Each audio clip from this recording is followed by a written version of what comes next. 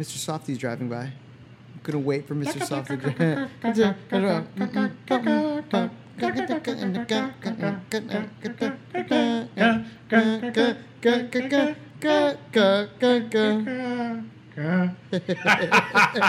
We just sang the whole Mr. Softy theme.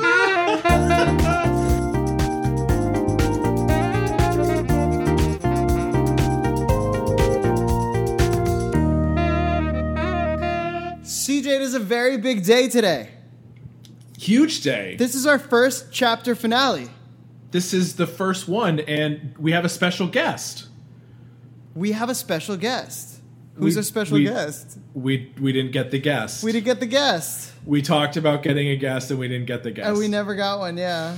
Oh, boy. Well, to the 17 listeners, I guess they're just going to have to just deal with us today. Listen, just for this one time, do you know what? I think we should make up for it. Maybe when we debut the next chapter, we have a special guest. Okay, good. Yeah, because I was very excited for the special guest episode, and I just forgot it was this one. Because they're making Clerks 3. They're making Clerks 3, and it's very, very exciting. Yeah. Yeah. But today we're going to talk about Jay and Silent Bob Reboot. Yes. It is a take two, if you will. Oh, it's a take two. It's a hard take two. It's basically the same fucking script.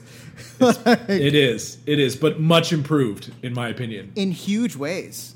Yes. I really, really, really, really like this movie. I loved it too. Really liked it. I thought it was really smart and fun. I thought it succeeded in ways that Jay and Silent Bob Strike Back did not. Right. And its existence is solely dependent on an awareness of what didn't work about Jay and Silent Bob Strike Back. I agree, and the way that they build relationships in this movie I think it's his finest work, to be honest with you. Oh, it's so good. It's so good because he kept going from what he was doing with Clerks. Galurk. He kept going from what he was doing with Clerks 2 and let them be grown-ups. But he let the tone be silly like a Jay and Silent Bob movie should be. He was right the first time that it should be zany. They even brought back the thing that they abandoned with them being in a drug dealers union. They brought back that joke. They really tied it firmly into the whole series. Yep. And if you look at that card that he's holding, it's signed by Kevin Smith and Jason Mewes. The union card. It's very sweet. I paused it. You know, being in a union myself, I wanted to check out the card, check out the deets, if you will. It was worth the pause. They did so many right things. It still was cameo laden, but yes, and perhaps you can help me with this. The cameos didn't bug me the way they did the last time, and I think it's because I didn't recognize half of the people. Oh, really? Yeah. I found out how old I was watching this movie. So I feel like the cameos didn't bother you as much because the cameos in the movie are not what's hot right now. They were people that are fans, people that are celebrated actors, people that you would recognize if you recognize their genre that they're popular in, but it wasn't weighted down with famous people, right now people that wanted to be in the Kevin Smith movie. I see. Whereas, so maybe I'm not as old and dumb in this department as I thought I was. No, it was actually like people that were legit friends of his that were like, cool, you'll be back. And he makes a joke about it at the end when he's just like, yeah, I had a heart attack and I guilted a bunch of my friends to be in this movie. That was hilarious. Yeah. And right off the bat, we get a cameo from Doug Judy. And I call him Doug Judy because of Brooklyn Nine-Nine. But as Judge and... No, Jerry and Executioner. Yes. Good stuff. Judge, Jerry, and Executioner. It's the same joke as Marshall, Will, and Holly, but it's a better joke. And we see a lot of that in this movie. It's the same joke, just it's the same better. Joke. It's just better. And I feel like we have what did we miss? Because we didn't hit Marshall, Will, and Holly being from Land of the Lost in our Jay and Silent Bob Strike Back episode. I don't think. Do you know what's funny? I said Marshall, Will, and Holly, and it didn't land for you that it was Land of the Lost, and I moved on. Yeah, it didn't land. Yeah. It didn't land. But no, Jerry and Executioner, Craig Robinson, he's the best. My God, he's the best. He's hysterical. Joe Manganiello. Wonderful. Also, man bun goals. His hair looked incredible. I was legit jealous of his hair in that scene. Yeah, and Justin Long playing basically the same character from Zack and Miri Make a Porno, but he can't use the name, right? Because he doesn't own the rights to those characters. Yeah, but it's exactly the same guy. Yeah. Yeah, but we skipped the beginning. I mean, the movie starts with the way that Clerks and Clerks 2 starts, with Dante pulling up. Yeah. Right? Right from the start, you know. Oh, even further back with all the cartoon characters that come running through and trample the clown. I mean, I'm in. Like, I am on board away with this movie. It's so charming. It charms the pants off of you right off the bat. I love that right away. He's like, RST Video is closed. Now it is a legit fried chicken shack front for growing weed. Like, and they just give that to you at the beginning. Like, okay. Right. Called Cocksmoker, which we've heard throughout all the films. Oh, yeah. I mean, it's one giant... I think we said this about Strike Back, but it's one giant reference. But this time, it kills. It lands. Everything is great. Especially because we're in nostalgia culture deeply right now. And everything that we saw, and Ben Affleck says it so beautifully when he's like, all that shit from when I was a kid is back. And some of that meant the world to me. And that's really what's happening to us and men our age, where things that we were interested in when we were younger are coming back. And that's what that movie lives in. It's the time for this movie. It was a little bit too soon to follow up Chasing Amy with Jay and Silent Bob Strike Back. Because the follow-up to Chasing Amy needed to be another strong, interesting effort. Yeah. Not, I'm going to wrap this up real quick. Yeah. Like, it was a little too soon. It was premature. And so we're ready for this. I love that he leans into the fact that a reboot is basically the same fucking movie you saw. Yeah. Just younger and more diverse. Yeah, just younger, more diverse. And we talk about reboots and remakes and sequels.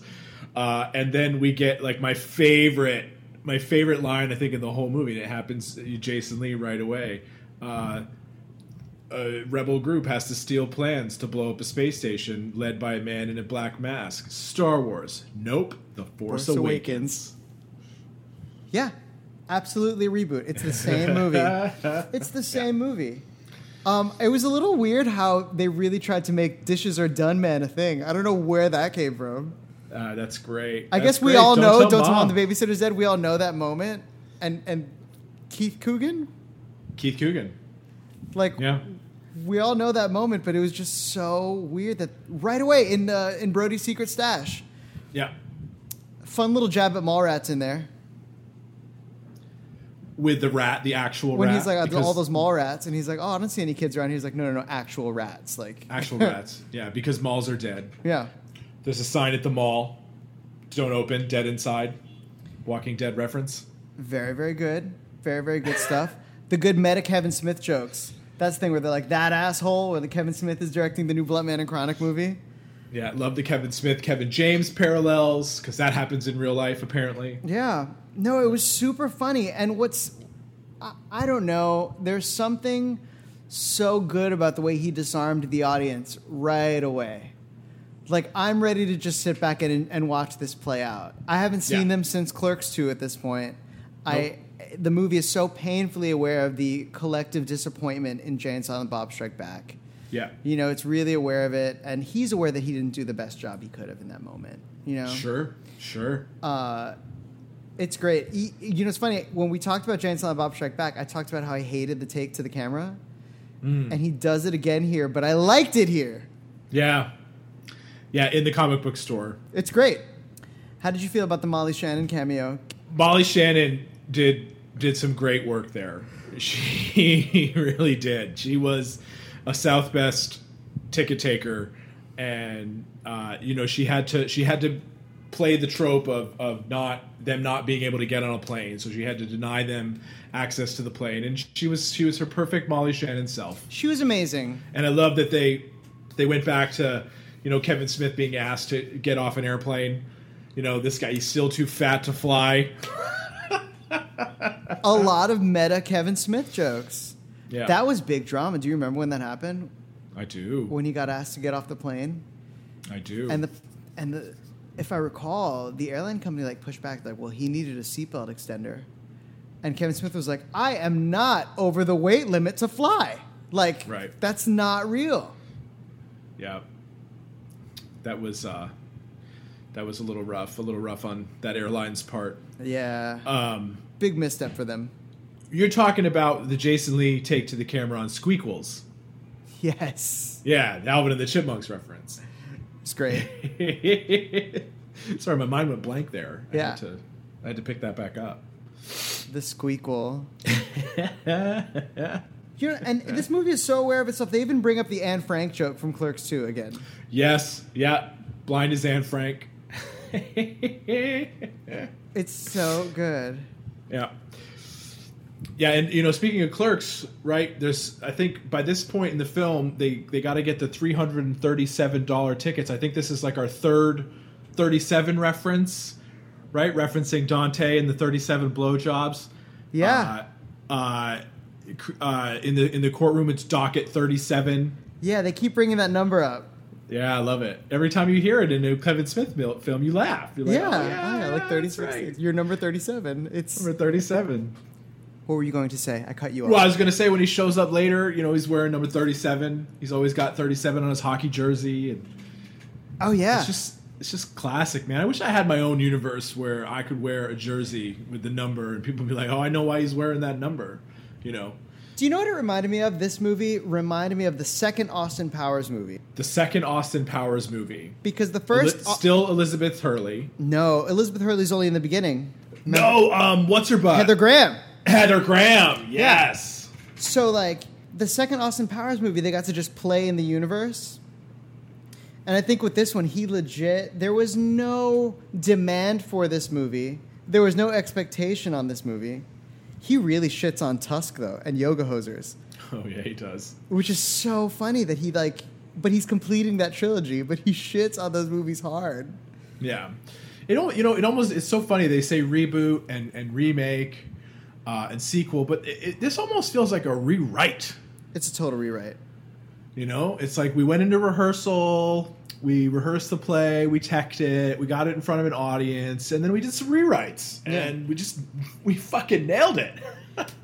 It's a great rewrite. It's a really, really good rewrite. It's like when they realized Arsenic and Old Lace was funny. Like, this shit's hilarious. Yeah, that's a great play. It's played as a comedy. They didn't know. And it's funny is I was really uncomfortable with the hitchhiking sequence. I thought that was such a half-baked way to get them from point A to point B, and just a way to squeeze in George Carlin and Carrie Fisher. And then they replace it with the Uber sequence, which is so funny, and the weird-ass side story about Hater Tots, which I find hysterical. Yeah, I mean, we know that you and I love Tater Tots. Yes. So as soon as they show up on screen, it's so good. We get hungry and our mouth starts salivating. But B, I mean, it's just perfect the way that they played it. He pulls him out of the dashboard and then he starts talking about Tiger Bean? Tiger Beat. Tiger Beat. Yeah, and he's wearing the sweater with the plaid. That guy nailed it. It was hilarious. Ride Me Now. Oh, my God. Fred Armisen is so funny. I love the act markers of the Three Blunts, too. Yes. Snoogans, Berserker, and Snoochie Boochie. Yeah. Like, he's got the Three Blunts, and it's the last of his old life. Yeah. And it's great. When he adds this, like, whole mystical element that they're protective of these Three Blunts. And they find a good excuse to sacrifice the Three Blunts. And the first one is to get their friend high. Right. And then because they are card-carrying members of Jersey Local 440. And they owe it to him. And then the second one is to save the girls. And the third one is to save the world. It's such a better version of the same story. Yeah. All the things that were missing, all the things that were off. How'd you feel about Matt Damon's Loki cameo? Oh, delicious. Delicious. I love him when he does stuff like that because I think if there was I'm not going to say any other actor, but I think if there was another actor that sort of does that thing where it's so, it's so aware of itself and it's playing for laughs, but he's so good at it. I was Loki before Tom Hiddleston and the fake English accent. My reborn identity, touched by an angel, nailing the pun game. So fucking hilarious. It was man. really, really, really good. Apparently, there's some drama that he wasn't legally supposed to include Loki, and they were trying to find a way to get Matt Damon in. And I think I might be getting the story skewed, but I feel like it was Jennifer Schwalbach Smith that was like, just have him be Loki and be a narrator to move the plot along. Throw him that, and then you get a Dogma nod in. And are they going to come at you for those 30 seconds of footage? Like, do you care? Right. Is it really going to be a thing? And so he wasn't supposed to do that. Speaking of Jennifer Schwalbach Smith, fierce cameo as Missy Mackenzie. Come on, so good. That was great with the pigtails and everything. So good.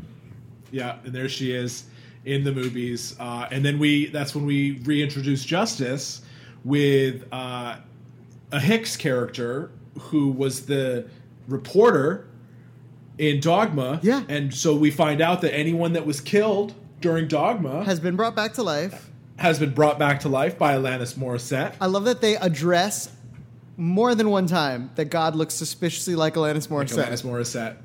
Do you know God looks like Alanis Morissette? It's great. And Kevin's and Silent Bob trying to order a vegetable. Yes. And he comes up with an eggplant. And then he goes in the bathroom and fucks his wife. I mean, yes, great. I'm loving every second of this. I have no issues to this point in the movie. I'm perfectly happy. It's because it's silly and fun, but it's tight. Oh yeah, the storytelling is working. It's really, really tight. It's after movies that we go back to Justice. We finally see Justice, and we learn about their whole thing, what happened after the events of Jay and Silent Bob Strike Back, because we've never addressed that. Nope, what happened? And she got pregnant. With a love child. And it's played by Kevin Smith's daughter. Yeah, Harley. And this is the thing. She does a great job in this movie. I think so. She's a very good actress, and she's going to grow into an excellent actress. She knows what she's doing. She really... I mean, her dad's a director. She's been around this her entire life. She did a really good job. That was a lot of heavy lifting for a young actor. And that's not a non-complex character. No. I mean, anyone who doesn't know their dad or have their dad, those emotions run deep. Yeah. And so to be able to play that while also being, a snotty kid, right? Like, and kind of a badass, a little bit of a rebel. So there's a lot of layers there, and I think that she attached them well. She did a really good job. She was super charming. So I bought it too. She looked like she could be his daughter. She's all tall. Yeah, she's all tall and lean, and like, it was funny. I love that she had a stank attitude. I love that she has a silent best friend. Yes, well done. Yep. It was so good. Wait, but not just the best friend that doesn't talk. The best friend is deaf. Yeah. So she has a reason not to talk. Yeah, and she's also Latina. It's great. It's great. Her name is Sopapilla, though. I could not. Her name is Sopapilla, and Jay goes, Soapy Penis. And it's funny. I laughed at it, but I still cringed. I was like, come on, you're not that much of an idiot. You know that woman's name is not Soapy Penis. But I guess the buffoonery is part of the aesthetic. Sure, and if you go all the way back to Clerks, that guy that's been hanging out in front of the store, you could almost buy that he may hear that and think that because he's just a stoner. Yeah. Just a dumb stoner who now is being thrust into a situation of responsibility. I will say I feel like Justice not wanting her to know, that felt like a little bit of a reach for me. Because Justice's character, that's a departure. And it is. You're absolutely right. And I did not understand why she didn't want her to know. Right.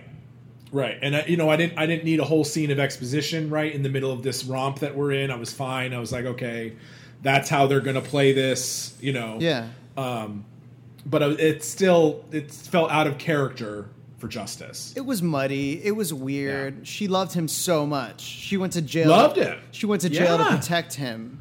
Yeah. Like, I don't understand why. And like so he didn't visit her because they couldn't have conjugal visits. That's what they said. Yeah, but they had Yeah. slept together at some point. On the way between kicking Brent out of the van and the end of the movie. Yeah, so at some point, they did have to sleep together, but it would have had to have been after she got arrested. Would it have had to have been after she got arrested? Yes, because they kicked Brent out of the van. Then the next time, or did it happen between kicking Brent out of the van and Colorado? I just don't know when that would have happened. Yeah, that's a little bit of a plot problem. It's muddy. It's your secret daughter. It's Rey being Palpatine's granddaughter. It's like, I don't know how that was possible, but I'll bite. It wasn't possible, Andrew. It wasn't. But this isn't our first. Oh, go ahead. Wait, did you see the trailer for Kenobi? Is there a trailer? There's a teaser. I can't wait. Listen, and I can't wait. at 5:30 they're gonna release a Justice League trailer, and like I'm gonna freak out. I'm excited for all of these things. It's gonna be great. Saturday, August 22nd. Good day. It was a good day for nerds. It's a fantastic day. Yeah, but this was not our first plot problem, right? Going all the way back to the courtroom, where did I mention that Craig Robinson was in you it did, yeah. and was just amazing? Yeah. Craig, if you're listening, you're thebomb.com. Listen, maybe he should be the guest. Oh, I know, right? I would freak out. holy! We would get fuck. nothing done. We would get nothing done. At all. Yeah. Nothing at all. I would just ask him to just sing for me, Craig, please. Oh, your beautiful pipes. Anyway, enough fangirling about Craig Robinson. Yeah. Jesus, It's okay. I'm here for it. When Jay says we don't own anything, They own the they quick do. stop. They own the quick stop. They own the quick stop. I know. I caught that too. They own the quick stop. Yeah. Yeah. But yeah, so and I would have getting back to Justice, maybe if she had been like pissed off that he didn't come and see her so much, and that's why he doesn't want her to know him or him to know her his daughter right away. But it was very out of character. I'm harping, but I didn't like it. There's a couple of things. The movie's not perfect. It's super fun, and it's better than the last time he tried to make that movie. But there are a couple things. I didn't really love the Not to Mallrats with the blueprints. Didn't like that weird pedophile entrapment plan sequence. Yeah, that was a little cringy, eh? Yeah. Even though that guy wasn't a pedophile Yeah. It's just the fact... in our story, but... The fact that they did it like that was cringy, and I understand because he doubled down on letting these 18-year-old women be sexual and talk about sexual things, and I feel like he was making an effort to show them as women, but because so much of the plot depends on us understanding that they're girls that are lamenting the lack of a father figure.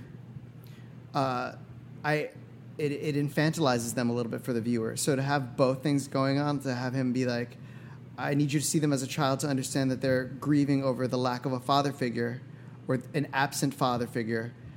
And also I want to have them as empowered women that have sexual identities even though they're young. Yeah, I think now we're getting into a little bit of a societal issue, right? Because we don't want anyone thinking about sex until they're 18. Yeah.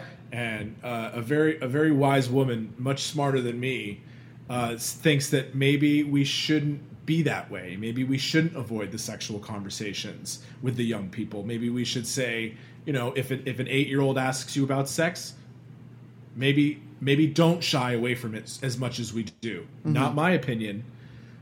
But I think that you're onto something there, because we in society just want to have people be young and innocent and childlike until they're 18, and then we can't just flip a switch. Yeah. I just think it's interesting that we understand that these women are empowered. They've hatched this whole scheme. They're living their whole existence very fully. They want to talk about sexual things. They laugh at the fact that the father figures that the male figures are uncomfortable with their sexuality. They think that's funny. They try to make them cringe. Yeah, they want to fuck Chris Hemsworth till he's Thor. Yeah. And then at the same time, the plot is dependent upon them being children. And so I guess it's not possible. It's not impossible for those two things to coexist, but it made it a complicated view for me.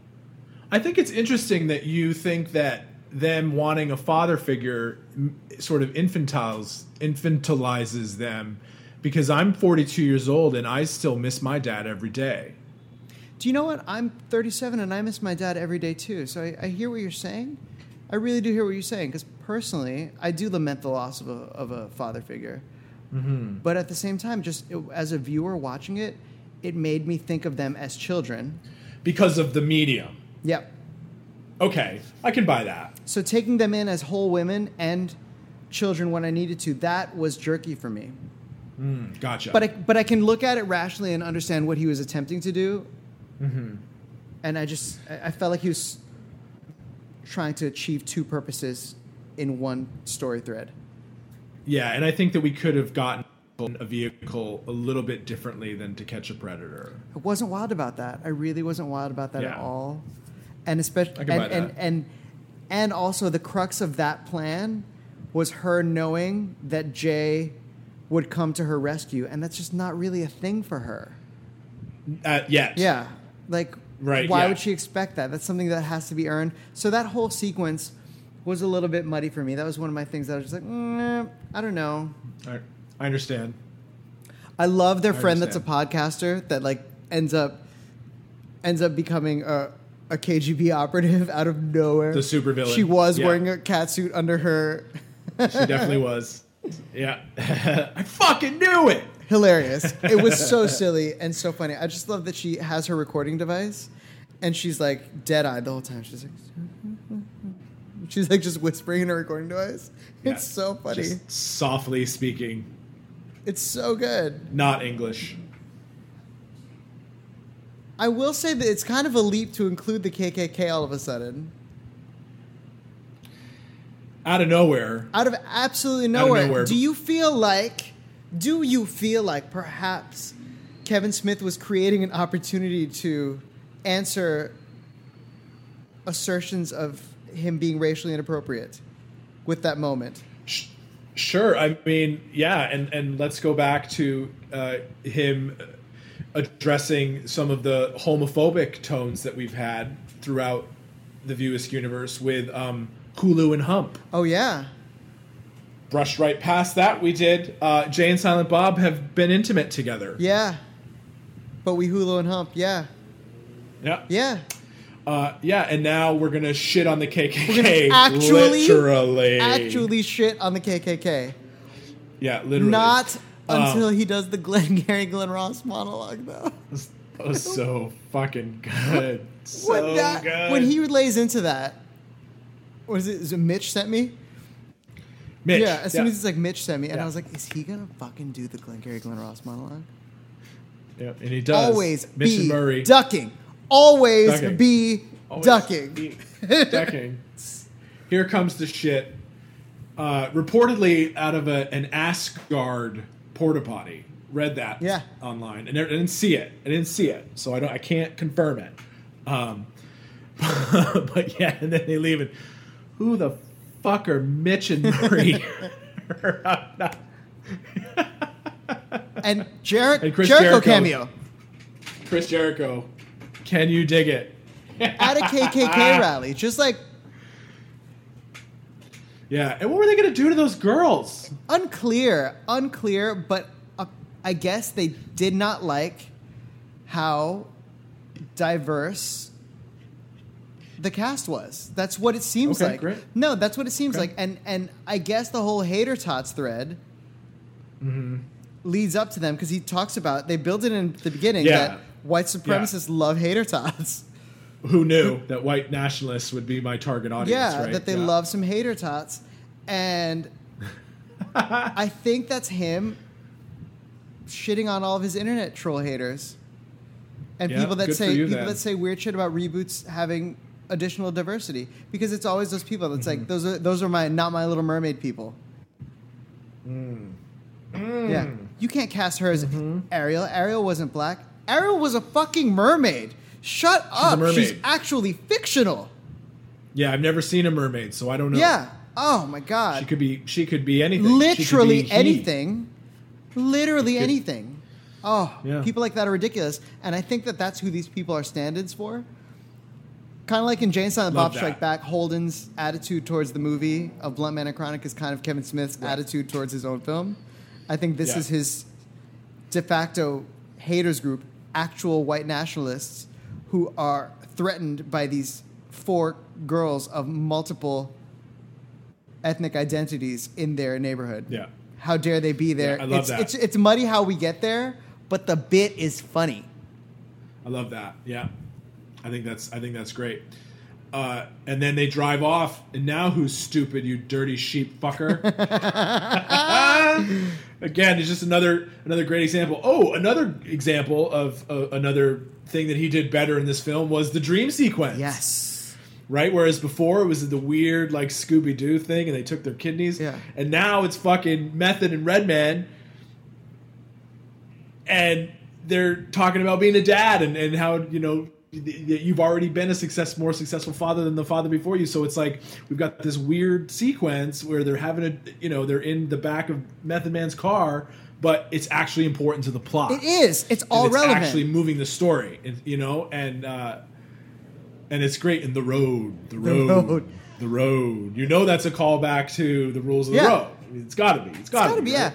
And they're so funny, and it's who doesn't love How High? Come on, How High is funny. How High is hilarious. How High is like Half Baked, right? Like it's just a dumb stoner movie, you know, that like does it well and does it great. It does You everything it remember, sets like, oh out my to God, do. It's really hard to be hilarious. mad at it. It's very funny. Everybody's in there. They're so cute. They're so funny. I loved it. I actually watched Method Man and Redman's TV show. They came out with Method and Red, and I watched it. It didn't last because they can't be as on network television. They can't be as overtly sexual and give as many weed references. So like they have to push all of that to subtext. So when you push huge facets of the things about characters you love into subtext, it's what's your show? Then what's your show about? Anyway. But yeah, that's it. Yeah, it's like the Star Wars Christmas special. Oh my gosh! But B. Arthur really does sing a song in that. B. Arthur sings a song. Yeah, but so what I was saying is that now you dirty sheep fucker. Yeah. It's like it's like better. Yeah. It's because we've just fucking dumped the KKK. But Actual shit. and then we show up and then we get to Hollywood, and I saw on Twitter that when Millie is looking up at the Hollywood sign that it is indeed a nod to Coal Miner's Daughter. Oh wow! When they first arrive at the Ryman. Yeah. Okay. Yeah. I saw that on Twitter. I was like, oh, good. It's a lift. He just lifted it directly. I love it. It's great. It's so sweet when they get to Hollywood. What's hilarious is it's actual Comic-Con footage. It's obviously actual Comic-Con footage. Nice. And like, I feel like even the pitches that you see of Kevin Smith being like, I can't finish this movie without you, I feel like that's actual things he sent to his fans. Those are so obviously his fans sitting in that convention center that are there for that reason. It's ridiculous. Chris Hemsworth's hologram. Chris Hemsworth's hologram. I mean, not only is he like one of the most physically stunning people on Earth, He's beautiful, but the accent and then the delivery of all of those things and you know he fucking loved filming. Oh yeah, I mean, my God, that's like any speech from Bottoms in A Midsummer Night's Dream. Like that, those are dream fucking lines. When he said, "Because you're Hemsworth it," I died. Don't hump the hologram. So don't do. good. It's so. Don't funny. stick your dick in the hologram. Yeah, or anything in the hologram. It is genuinely a hilarious thing that they did, including him. And again, cameo laden, but not bloated with the cameos. No, and we've talked about it. Like we introduced him, we brought him up, and now here he is, and it makes sense. It makes sense that he's here. Yeah, in a weird View Askew universe way, but it does, and that's the difference. It's so good. Also, this Act 3 sequence of them running through Chronic Con is them running through the studio. It's just that sequence all over again. The same music is playing. Yeah, but this time, instead of running through the studio and hitting up different movie sets, they hit different Kevin Smith booths. And it is...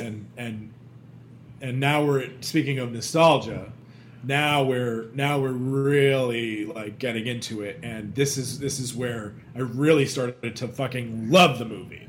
Like, I liked it. I was on board in the beginning, and then in Act 2, I was like, "Oh, this is great! Like, everything is moving, and what a great story that we're telling." And now, boom! I'm just hook, line, and sinker. That when they get to the Clerks booth and everyone's in black and white, what a good joke! It's so silly. And this is right after Dietrich Bader comes back as the security guard. We actually get the Keith Coogan cameo. Yep. Oh, man. And we turn black and white. And the only thing I missed was Jeff. I wish Jeff was on the panel. Yeah, he wasn't. He's conspicuously absent from this film. And I think this ties back into their whole thing about him, like, really trying to retire. Yeah. Like, he keeps trying to retire. And they had their brief falling out, but they sorted that out early. Right. And he is really trying to retire. But apparently... he made it to a Comic-Con event, and it was at a signing that he agreed to do Clerks 3. Because he had... I'm paraphrasing the story, but they had talked all day while signing autographs, and they're like, there's absolutely enough material for a Clerks 3. Like, there's something there that's worth coming back for in our late 40s, 50s. Like... But the thing is, they're grown-ups and dads to like try and... He's right to be trepidatious to try and pull off that schlub one more time, especially because he nailed Randall in Clerks 2 beautifully.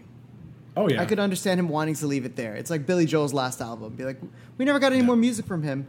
That last album was strong, and he bowed out at the top of his game. We'll see. Legendary. We'll see what this Clerks 3 is like. Legendary. We missed. We didn't talk about Rosario. A nice, healthy lesbian being relationship. Justice's wife. That's a good cameo for her too. Yep. It's more than a cameo. She like it's very good. She's in for a few minutes. Just comes in and owns this. Yeah, she comes in and owns the screen and then drives away in a fucking black SUV. Come on, baller. Yeah, she's tough though because like Rosario Dawson. Maybe it's because I have a tiny little crush, but just good luck looking at anybody else when she's in the scene. Yeah. She striking. is striking, and she commands such a presence, and that's why she's a film actress. Like you look at her, she gets on screen, and you look right at her. Mm-hmm. She's fantastic in this, and it's a small part. And she always knows who she is. You know, she always knows the person that's walking on set. Oh yeah, into the shot. Like she just is that person. I wish they could have found an excuse for Justice and Rosario Dawson's character to be in the final sequence. Yeah, I mean, we'll get to the final sequence, you know, because that wasn't the intended way they were going to do it. No, you know, I do know. Yeah, you know, but yeah, I feel like that was the place to do it because, and it would be kind of easy, right? Like we called and you didn't answer, and we assumed you were with these two clowns, and I was expecting them to come back. Yeah, it could have happened. It seemed logical, but I get it. We'll get to the final sequence. I have thoughts. How do we feel about this Holden McNeil cameo? Anytime I hear that theme, you feel I'm happy. Yeah, wait, it takes you right back to how you felt when Chasing Amy happened, though, right? You hear the music like, oh, absolutely. Oh my god, people have such feelings associated with Chasing Amy. Yeah, it's interesting. Ben Affleck has grown up to be Matthew Lillard. Good for him. Dude, he looks just fucking like him. He looks incredible. It's crazy. He looks incredible. I have to say that the sequence with Holden McNeil was one of the most heartbreaking moments in the best way. It gave me so much feeling because we talked about this when we did Chasing Amy, is that Holden needs to grow up. Yeah. And like we finally got it, that Holden actually grew up. He actually grew up. Again, we're in this movie, and we stumble upon Holden McNeil, and it's not just Holden McNeil for Holden McNeil's sake. He is the impetus for Jay to be the successful father that he's going to be. Yeah. You know, his speech, Holden's speech, and Holden talking about the things that matter now, and Bruce Wayne's mom, whatever her name is. And a great take to the camera. That's another one. When he looked at the camera and did that tiny little take, and I fell in love with him, and I was like, this is why you're a movie star, though. So it's him. Same with Rosario Dawson.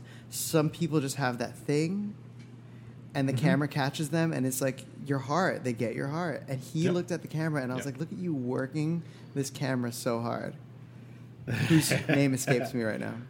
But the whole Martha sequence is great. I loved, and I want to talk about this moment. There's a lot to unpack in this moment. I think we can spend a couple minutes digging into this. Because they run into Holden, and like the pace of the movie is at its like regular frenetic pace. It's all crazy. It's all epic. And they run into Holden, and I love that Holden stops that pace. And he's like, first of all, hi, good to see you. It's been years. Yeah. And it's and you see him hugging Kevin Smith. You see him literally saying that to his friend. Because they had some history that was not good. Yeah. And they sit down, and that's when we get this monologue where he's like, all the bullshit from your youth comes back. And some of that shit meant the world to me when I was just starting out. It's like, and now that I have all my dreams and everything came true, you know, I'm ready for the next thing. It was so powerful. And he's like, your kids are kind of your chance at a reboot. And the three of them are dads. Yeah, and Jason's dad is Amy in the film. Yes. I'm sorry, Jason's daughter is Amy. Is playing Amy, and that's why I say, who's the father? Silent Bob? Yeah. So funny. It's so funny. The three of them are dads, and they're saying something that's so real, that's about them personally, like as fathers, about them as friends and artists, that all of them, their career dreams have come true. And when they first met, they were nobodies. Right. And it's... Right. And they've put all this, they've put it all together. They've all worked together every single time to make this thing what it is. And now we're going to reflect on it. We're going to have like one last ride, if you will. And then we're going to give it to the next generation. Yeah. You know? Oh, it's so sweet. It's so charming. Joey Lauren Adams cameo, we finally get to know what happened with Holden and Alyssa. And he does the moment fingers. Yep, absolutely. And they call her finger cups when she walks in. And she chuckles. Yeah. There's no problems. No, we're all good. Everybody grew up. They're the best of friends. Yeah. And I love that we get So I Spend My Days Chasing Amy. So to speak. So satisfying, the whole thing. He's like, when you're parent, you don't get an act 3. You know, you become the stage for them to do their thing on. Yeah. And lift them up. It's like, that's all I want. I learned so much from her every day. It was gorgeous. Only a real father could like write something like that. Do you know what I mean? Somebody that understands what it's like to care so much for another human being that's your own. Like, oh, it's so beautiful. And that's right. You know, so fun fact, that scene wasn't supposed to happen. No. Yes, that wasn't supposed to happen. Ben Affleck had said, what did he say? They asked him if he was going to be part of the reboot. And he was like, I haven't been asked, but I would do it. And so Kevin called him up after, because it's like through Twitter. Like they weren't even going to bother him with this. And he called him up, and Kevin Smith was like, I hadn't cast Cockknocker yet. He wasn't sure what he was going to do. He knew he was going to film a sequence of the new Blunt Man and Chronic. Right. And he hadn't cast Cockknocker. He's like, well, maybe I bring Ben Affleck as Cockknocker. That'll be a thing, because it's like Melissa Benoist, Val Kilmer as Silent Bob. You know, oh, like, sure, yeah. And then they talked about it, and he's like, it just, as we were figuring out how we were going to include him in the movie, it's got to be Holden talking about being a dad. And he's like, and he said he was super proud of the Chasing Amy monologue. He's like, I got to reboot the Chasing Amy monologue, like in a weird way. Oh no, it's great. It's great. It's so satisfying, like you said. And just again, wrapping it all up, and putting a pretty little fucking bow on it. It was just delicious. It was really, really good. So before we leave Holden, we just have to talk real quick about the way he references his own movies in that last little speech with his daughter. Oh, right before he gives them the backstage passes. Oh, because he's VIP, bro. VIP, bro. Yeah. And then they leave, and he says, "They're gone, girl. Where'd they go? On the town. It's just us now. We're the Just Us League." Don't look at me like that for. Go fuck yourself. Well done. I mean, thank you for that, Ben Affleck. It was as if we didn't love you enough already. It was so good. It was so good. Do you know what we skipped over? We skipped over the really quality Jason Biggs, James Van Der Beek cameo. Where they're just riffing on each other. Oh my God, where he's like, I was in Jersey Girl. He ruined my career. That guy's an asshole.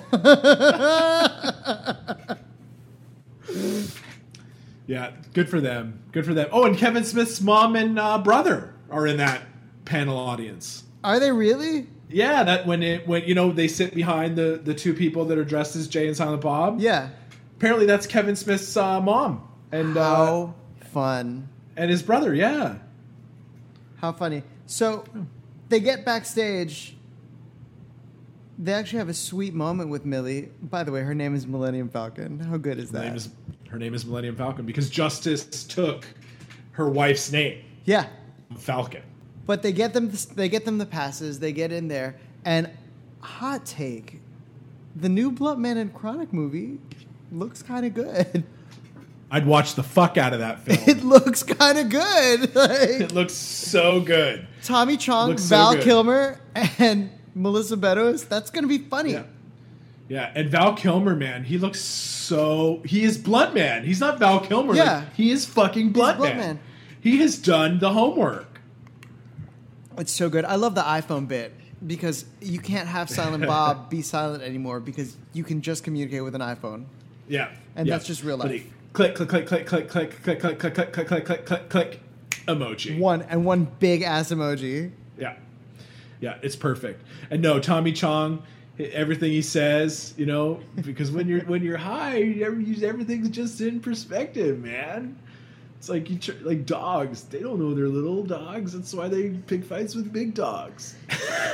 And what's funny is that sequence could have been so much shorter. Like it's long, but you have those actors on set. Yeah, he had to use them. and he had to use them, and I think it worked. Again, the pacing of the scene was good. It's funny. The cameos were great because we now have our second big screen Batman, right? We got Affleck, he was Batman, then we got to have Val Kilmer. Yeah. We got to have somebody who's played Batman be the Batman. Kevin Smith writes for Supergirl. Supergirl's there. Tommy Chong is Alfred. I mean, it all makes sense. It's all cohesive. It all works together. And then, they don't really say, I don't feel like the dialogue helped move the movie. No. But the sequence was good. It was a couple of three stoners sitting around talking, and that's what they do, or we did, or whatever, And then, boom! Cockknocker's hand comes through the wall at just the right time. Yeah. Enough drama and suspense is built. They earn the moment. Yeah, it's great. Do you think those three actors were there at the same time, or were those sequences that was completely cut together, right? I don't know. It very well could have been. They were not looking at each other at all. It very well could. Val Kilmer was looking at something entirely different, even if Benoist was in front of him. Yeah, and they were in front of a green screen so visibly, there was no set. Yeah. But the costumes looked great. So good. Which is great because they looked so shitty in the first movie. Yeah. No, everything's been upgraded. Yeah. Everything. It was very funny, and that's exactly what would happen if you were rebooting Blunt Man and Chronic. That's what you would do. Chronic would be a woman. Totally. That's it just makes sense. So the plan shifts to nebulously have Silent Bob replace Kevin Smith on stage for no reason. For no reason. And it just for kind no of reason. does it just to do it, and it's like, And it comes off of Millie saying, "I hate that guy. He puts his daughter in all his movies," which Yeah. is good. Funny. Love that. Thank you Funny. so much. But then they shift right away to her looking at him, and now I'm confused. Like, does she know that she's Kevin Smith's daughter? Right? Like, it was just this whole ending. the meta humor starts turning on itself. Yeah, and it's not well thought out. It's not put together. It gets because because it's not the ending that he wanted to shoot. no, it was supposed to be Stan Lee. It was supposed to be Stan Lee, yeah, and it was going to be Stan Lee is directing the new Blunt Man and Chronic movie. Yeah, and Stan Lee is the one that Shen Yu wants to assassinate, Yeah, which makes more sense. it makes a lot more sense than Kevin Smith. It makes a lot more sense. There's no reason for her to want to assassinate Kevin Smith. no, and the reason that she gives how he has ruined pop culture or Yeah, the things that he's done, it's the Russians have infiltrated everything. including pop culture. Including pop culture. Why? Yeah, it doesn't. It's Yeah. so that it gets a little messy, but he dresses it up with a fun nod to big business, and that's so silly that they do the mirror bit from Big Business. Right. Right. And I was like, is that the Bette Yeah. Midler sequence? Or from Like- Crazy for You. Or from Crazy If you're a theater geek. Yeah, exactly. Same thing. Yeah. Yeah. And I liked that. I thought I liked that. I just, for me, for Kevin Smith to be there, it wasn't as good as it could have been. And I understand that Stan Lee passed away before they could do this. The movie was so much better before the last 10 minutes. Absolutely. And Yeah. and you can kind of see that he starts flailing because you have the cast of Supergirl there. You have other members of Supergirl with ridiculous accents in weird wigs. Then Iron Bob comes in. Like, I liked Iron Bob. Did you really? I liked Iron Bob was only like- because I feel like Kevin Smith and Robert Downey Jr. look a lot like each other. And then he got to say, "Oh, Marvel gonna sue somebody." Yeah. Loved that. The callback to callback George to- Lucas is gonna sue somebody. yeah, Yeah, but just the rest of it, it's I think, yeah, and I even wonder, like, I loved that the Cockknocker were the agents, Yeah. and I loved her being in a cat suit, and that her like catfishing those girls, playing on their emotions. That was That cool. was good. All but that for was me, really good. Yeah, but there was just something. You're right. There was just something that just wasn't working the best. Yeah, and it's funny because he nailed so much of the movie, but it's interesting because I think a Jay and Silent Bob movie is a hard thing to pull off, and he absolutely did it much, much, much better this time. But it's still kind of... he was cruising. He was cruising, but it still kind of crumbles under the weight of like Ally McBeal-itis. Ally McBeal was a super interesting show, and then it kind of devolved into introducing characters with nothing to do. Yeah. And this movie did the same thing. Like, it's really cool. We're trucking along. We learn a lot. Jason Mewes giving us some actual range. Oh, beautiful. Yeah. Beautiful. You're talking about when he's telling her about being her dad. Yeah. Oh, Yeah, yeah. beautiful, beautiful work. Well, and even right before that, when they're like, so this is goodbye, and they're kind of having a connection already. Oh, right. And then he's Right, like, yep. oh, what is it? Oh, what does he say? But he says something to the effect of, if we can't stop this reboot, we better watch this reboot. Or are you talking about with the coffee? I'm talking about after the coffee, when they first get there and they have to part ways. And when they go on their quest to like stop the reboot while the girls are trying to get into the set. Uh-huh. And they, yeah. split up that first time, and he's like, Yeah. listen, you're a really cool girl, and Yeah. he's a real asshole for not being around, something like that. He missed out. He missed out, yeah. Some asshole missed out on being your dad. That's what That's it what was. it's, Yep. oh, come on, man. And then they hug, and yeah. No, it's really great. Really The great two of stuff. them did such a good job connecting, and Yeah. of course, Jay has been around her her whole life. Right. She is super comfortable with that man. That is her Uncle Yeah. Jay. Like, Yeah, they know each other. yeah. for So sure. it's the connection is there. The chemistry is so built in for them, and it's a really, really sweet moment. And And when he comes to her at the end, you know, and he's like, I'm your father, your mother didn't want me to tell you, the whole thing comes out. Did you notice he says Iron Bob? Iron Bob. Yeah, not iron. Iron. Yeah, no, that's the heroin. That's the effects of the drugs. Iron Bob. He says it multiple times. That's caused him to say Iron Bob. Yep. So weird. But you can kind of see the flail when Kevin Smith says, and now we fade out into the epilogue or something. Like the denouement. Yeah, the denouement. The emotional denouement, which is a title card from Clerks. Yes. Denouement, yeah. But still, we're just going to fade out of the fight sequence. No, it doesn't work. And you see in the deleted scenes, he filmed something after. Mm-hmm. Like, he filmed them walking away. He just didn't tie it up, and then maybe it was... No. Maybe, I didn't see the footage. Maybe it was better that he just faded. Because the epilogue in front of the quick stop is really good again. So good. And so you can see it's messy. Like, the rewrite is messy. The stuff where he couldn't do what he intended to do is super messy. But everything getting there and after it is still really, really tight. Because that... Absolutely, yeah. No, he had a plan. Yeah. He had a fucking plan, and it was working. And, unfortunately, the universe lost the great Stan Lee. So now here we are. In the denouement. In front of the quick stop. Jay, Millie, Bob excuses them, and then they start building their father-daughter relationship. Yeah, with a callback to what she said she always wanted. He's like, I don't know if I'm ready to be your dad, but like maybe we could just start with a cup of coffee, teach you some father shit, I don't know. Here, yeah.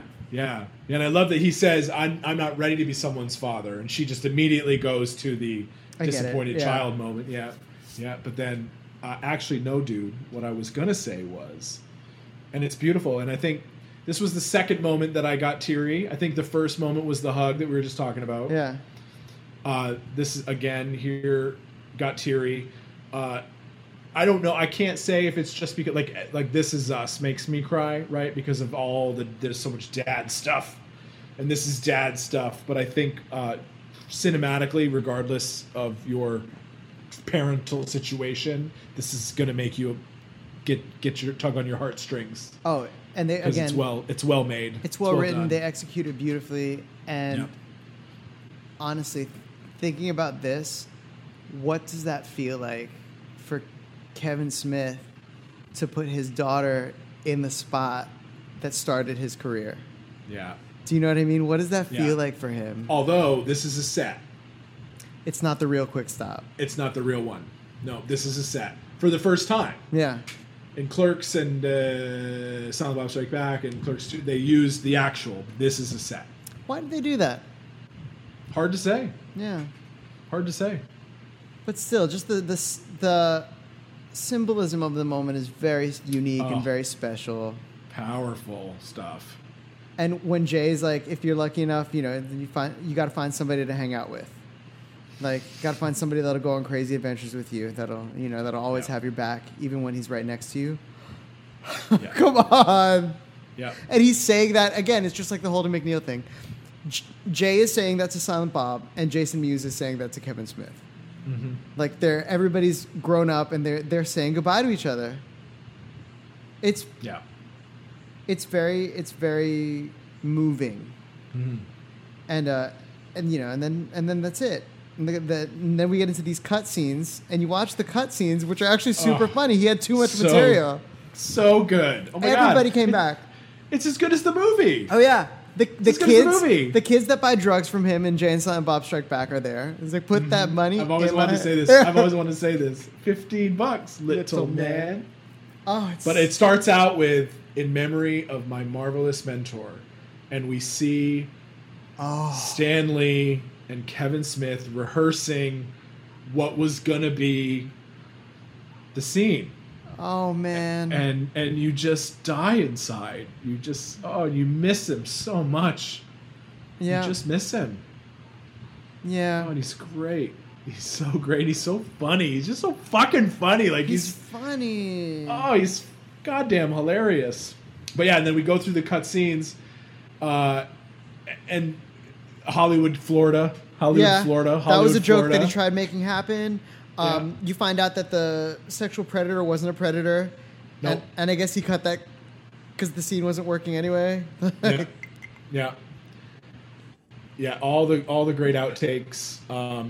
This is where I actually noticed the South Best logo on. So it says South Best, but like to the left is the logo. It's an inverted Rebel Alliance logo. What? That's so good. Yeah. That is so good. Really good. And the final thing we see is that we finally find out why there's always gum in the shutters. Yeah. And that's really for the fans. He gave us that answer. He's like, oh, for 20... But of course it's them. Yeah. Of course it was them. Who else would it be? For 20 years, we've been coming back here every night and putting gum in the locks. Yeah. Like, it's so good. It's really good. I watched the credits super closely looking for a note. He didn't leave us a note this time. No, he didn't need to. And also the thank yous are super short. Yeah, he didn't need to. No, he didn't need to because we know. Yeah. Maybe they'll be back, maybe they won't. Yeah. They're taking it easy.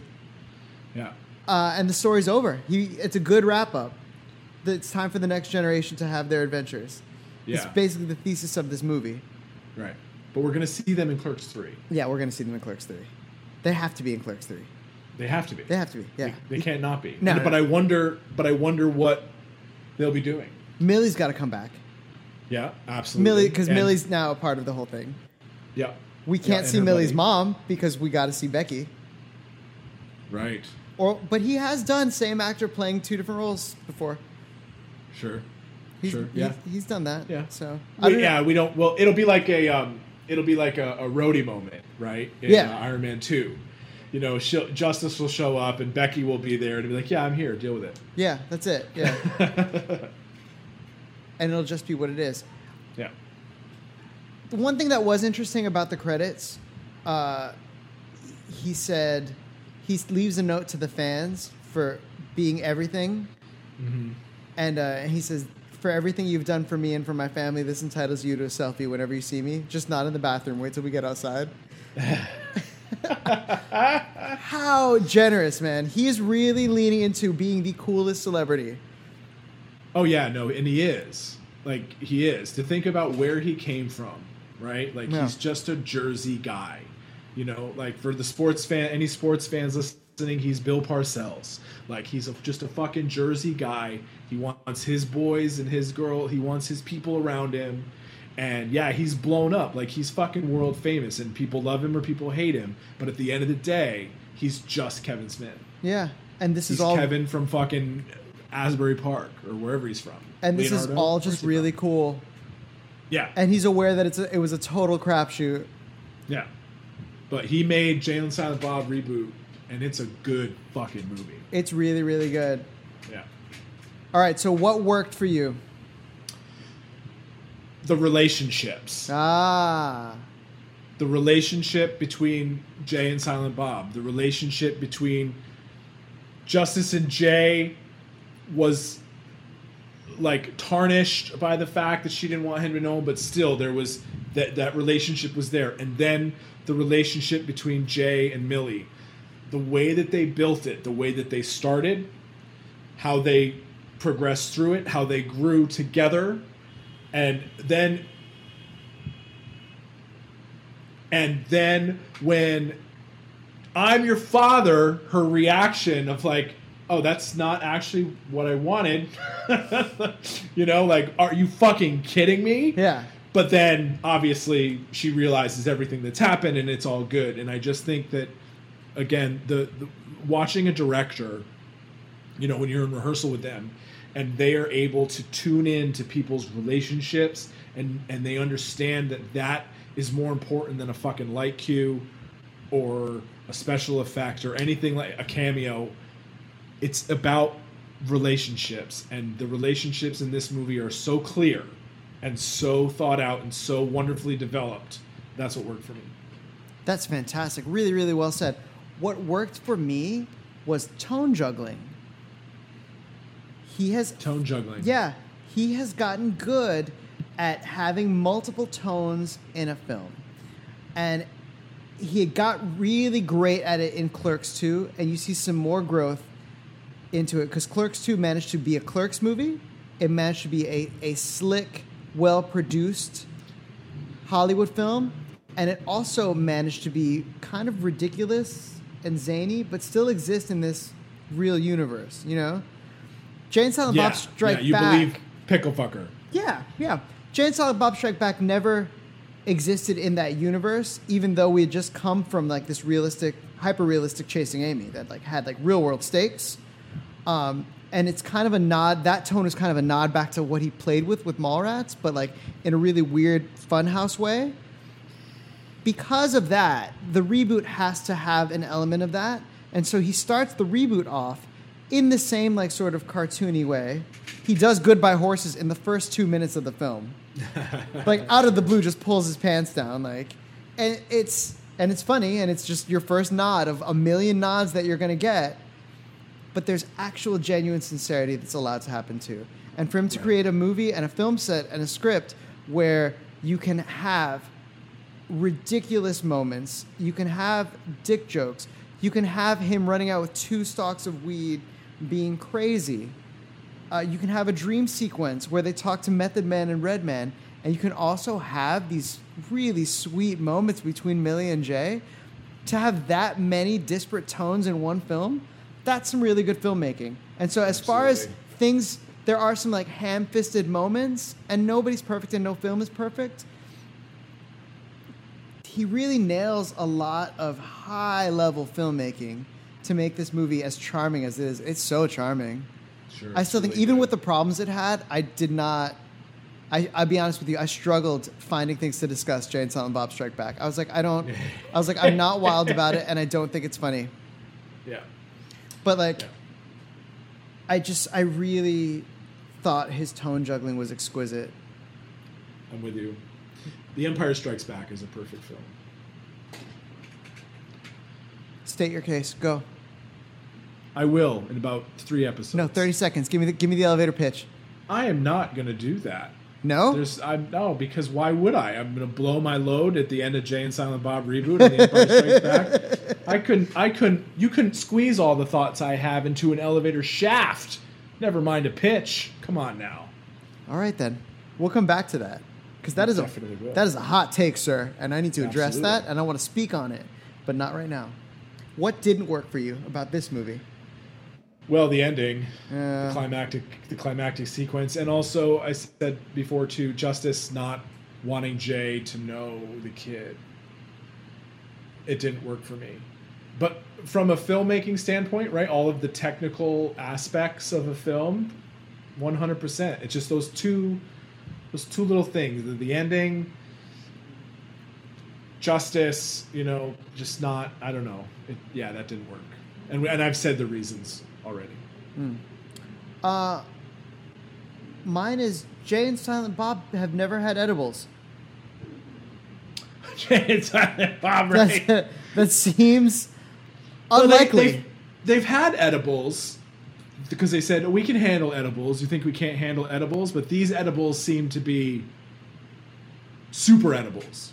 All right.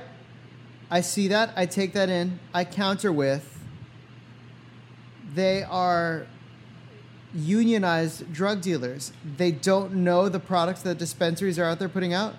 Right. So you're telling me that if you're in a union, you would have had to have known everything. So you would have had to have had your hands and your mouth on everything. Yeah. Just some awareness of the existence of things. Right. Nothing should surprise you or knock you out into a fantasy world with Method Man and Redman. They were shocked that this edible chocolate was so strong. Yeah. Duped, enough if you that they will. woke up in Louisiana. Yeah. Yeah. So strange. I got you. What's its role in the universe? And now here's the thing. This is the moment where that question really takes on a lot of extra weight, because we're at the end of the universe. So this question now refers to what its role is in the entire universe, as well as the localized version we usually encounter with this question. This is the first time you've asked me this question. Is it really? Yes. not prepared for this. What is its role in the universe? Yeah. It's Okay, so what is its function in the Viewers universe? Yeah. Or like in the Viewers universe? I see. Well, I think that it's all the things that we've been talking about. It's the passing of the torch in the universe. It's saying that our time to be center stage with the spotlight on us is coming to an end. We'll see what happens in Clerks 3, but it's coming to an end, and now we have to pass the torch on to the next generation, right? Mm-hmm. So it's like, what is Spider-Man Homecoming's role in the Marvel universe? Yeah. It's to pass Edith on to Peter. It's to say, you are now in charge, son. Yeah. And now, now Millie is now in charge of this portion of the universe. We'll see what happens. Like I said, we'll see what happens with Dante and Randall. But I think this is we are closing the chapter where Jay and Silent Bob, are the main focus of this universe, and we'll see now what happens next. Fascinating. I love that take on it. I think my take on it is this movie is a do-over. But wait till you hear my special award. Okay, great. So this movie so obviously exists as I wish the first time I did it was this. And the thing is, as artists, as adults, as a writer, he didn't have the experience and or gravitas to pull off the weight of saying goodbye to Jay and Silent Bob when he did Strike Back. And so these are things that literally only time can give you. It's like I said, Jay and Silent Bob Strike Back, its biggest flaw is that it's the follow-up to Chasing Amy. It's not time for that yet. No. Or it's the follow-up to Dogma, rather. But it's like... Dogma, yeah. But really, it's the follow-up to Chasing Amy. Amy. Dogma was a fantasy It kind of... sort of... Dogma's an anomaly. So I always associate Chasing Amy as being the first cousin of Jay and Silent Bob Strike Back. Because when they get the money from Holden... Yeah. At the end of Chasing Amy, the very next thing that really happens to them is Jay and Silent Bob Strike Back. Yeah. Yeah. What's your special award, CJ? All right, so for all you non-baseball fans out there, sometimes what will happen in the course of an inning is a pitcher will throw a ball to a batter, and that pitch will so clearly be a fucking strike, but the umpire will blow the call. Mm-hmm. They'll call it a ball. And then either on the next pitch or a couple of pitches down the road in that at-bat or even in the inning, there'll be another pitch that's close that will be called a ball, that should be called a ball, but it'll get called a strike. And that's what we call a makeup call. Mm-hmm. And that's the special award for the makeup call goes to Jay and Silent Bob Reboot. Because you blew the call, Kev. 2001, you blew the call. You didn't nail it. And now, 2019, you have thrown a perfect strike. I love that. My special award is the special award for well-played nepotism.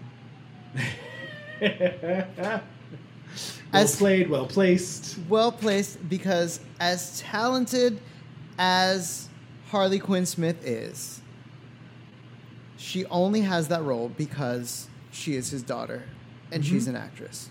That's right. Yep. And he leans into that. When he's playing Kevin Smith, he makes a joke out of it. Yeah. And I think to help support that, he has Jason Mewes' daughter play Holden McNeil's daughter in the movie. Yeah.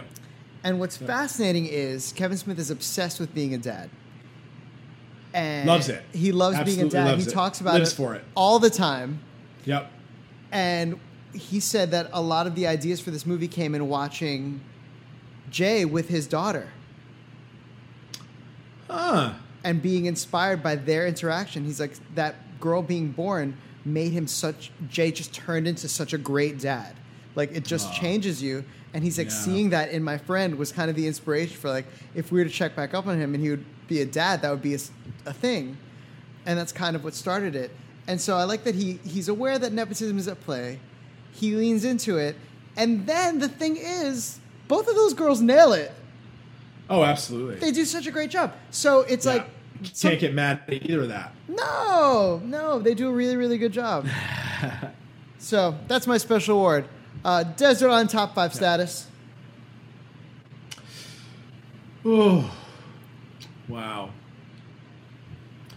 You know, I gotta believe that there's 4, because I put Clerks 2 on the Desert Island. You did? I? Yep. I did.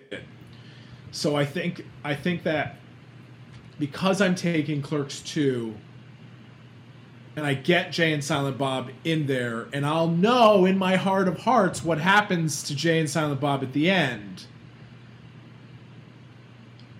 Yeah, I think Clerks 2 still is better.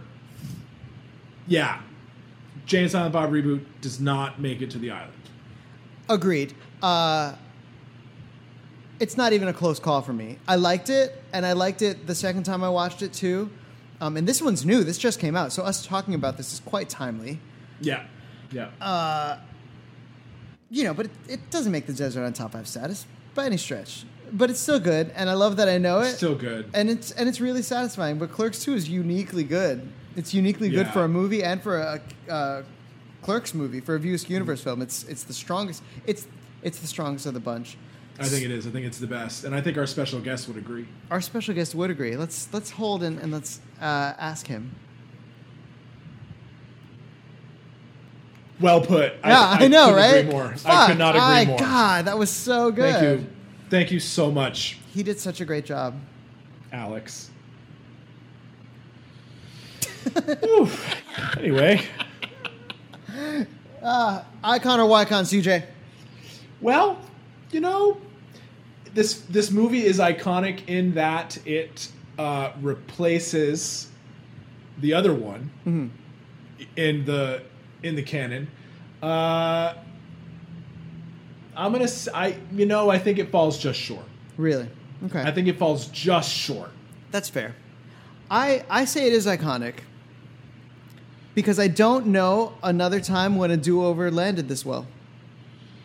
Yeah, well, there's that, and I think that's what I was alluding to as well. Yeah, no, I mean, it's never happened. It's never happened. It may never happen again, and I think in 10 years we'll be like, he filmed the same fucking movie again and just did a better version. That's really cool. I cannot think of another time that worked. Maybe Evil Dead 1 and 2. 2 is largely Evil Dead 1 all over again, just with slightly different circumstances and better effects. Dark Phoenix did not nail it in trying to redo the wrongs of X-Men: The Last Stand. 90 joyless minutes. Oh yeah. What a sad movie. So yeah, I think that's really hard. I can't think of another do-over that did it as well as this. So I'm going to give it icon status personally. Okay. Yeah. I think. Yeah. I don't know. I'm torn. Because the reason that you made it an icon, I led with. Yeah. You know, I said it definitely does. It definitely does it better. It definitely replaces. You know, I mean, what think about like the other. How about the Birdcage? The Birdcage was essentially a remake. It was a remake, right? Yeah. Yeah, and it's Cape Fear. Cape Fear was a very good remake, and it was better than the original. Yeah. However, it wasn't the same people. No, and that's right. And that's the thing. I think its closest cousins are Evil Dead and Dark Phoenix, because Dark Phoenix involved the same writer as Last Stand. And same producer. And we're still in the same universe. Days of Future Past put us in the same universe, but yeah. Yeah. And then Evil Dead was still a Sam Raimi product. Yeah. And still had Ash. So, Bruce Campbell. Yeah. I think those are its closest cousins. It's kind of a film anomaly, though, for this movie to even exist. Right, because they just it was almost short of being shot for shot. Yeah. All of the elements, visiting Banky. Yeah. You know, the dream sequence. Visiting Brody. I said Banky. Brody. did. Visiting Brody. Yeah. Brody Bruce. Oh, Brody Bruce has a daughter named Banner Bruce. Yeah. Isn't that great? And we only know that from the cutscenes. From the cutscenes, Yeah. and he says, what does he say? He says something like, calm 1 minute and a rage of emotions the next. Yeah. It's just like she... Excuse me. What is it? She told her mom to stop stepping on my dick. It's a great scene. I'm sad they cut that. That would have been really funny. Yeah. Yeah. Oh, God. Is it iconic? I'm torn. It's okay to have I complicated don't know. feelings about it. You know what? Can we check on me next week? Let's check on it. Can we circle back? We'll circle back. I'll check on it. Okay, good. Thank God. Thank you. Yeah. So- Invasion of the Body Snatchers, another remake. That Invasion remake is bad. Yeah. The one with Nicole Kidman. Yeah. Her shoes change. I shouldn't. I just need whoever's working continuity to make sure that the continuity is preserved. Why does that happen? Continuity. Yeah. It's like Alec Guinness's hair. Oh, Alec Guinness's hair in A New Hope. Yeah, Watch for that. Watch for that this week. that's a thing. Oh my goodness. All right, CJ, because this is the end of this chapter. This is the end of the first ever Icon or Wycon universe. We've devoured the entire universe. We did it. Do you have any final words about the Viewsk universe? Well, I led with, on our very first episode, that I'm a former stage manager in the theater, but a forever fan of Kevin Smith. And this rewatch and these redigestion and talking about it all with everybody, it's just completely affirmed or reaffirmed my love for this man and this universe. And I can't wait to see Clerks 3. Can't wait. I love How it. about you? What do you have to say for ourselves? You know what? Having gone down this journey with you and with everyone and our 17 listeners, it's like I can understand how much of these movies formed my sense of humor, how much of these movies affected my interpersonal relationships, the ways I've connected with people that connected with these movies, like how these movies like unify us in a certain way. Watching the final movie have conversations that are so meta, it's the actors talking about their relationships with each other while they're talking about the characters' relationships with each other. It's a beautiful thing. It's beautiful. I grew up with them, and also it's a franchise that started before the internet boom and the cult of Twitter celebrity, and was altered by that boom And evolved with it. I think it's spectacular, and I'm so happy we did this. It was so nice. What a good COVID-19 project to just bite down on these and talk about them. I'm really satisfied with it. Absolutely. And like Justice says to Millie, we knew them a long time ago in a galaxy far, far away. It's so good. It's so good. Littered with the Star Wars references, all the movies. Yeah. And I always knew that there were Star Wars references, but like I just watching them all back to back again, I was like, fuck, they're there. Everywhere. Yeah. A part of the fabric of what they're doing. And so well placed. Not one where I was like, oh, come on. Yeah. Really? No, all good. No, All they're so good. 100% marks across the board. Fantastic. Well, thank you, Kevin Smith. If you're out there, if you're listening, we love you. We love the films. I can't wait for Clerks 3. CJ can't wait for Clerks 3. Huge fans. Huge fans.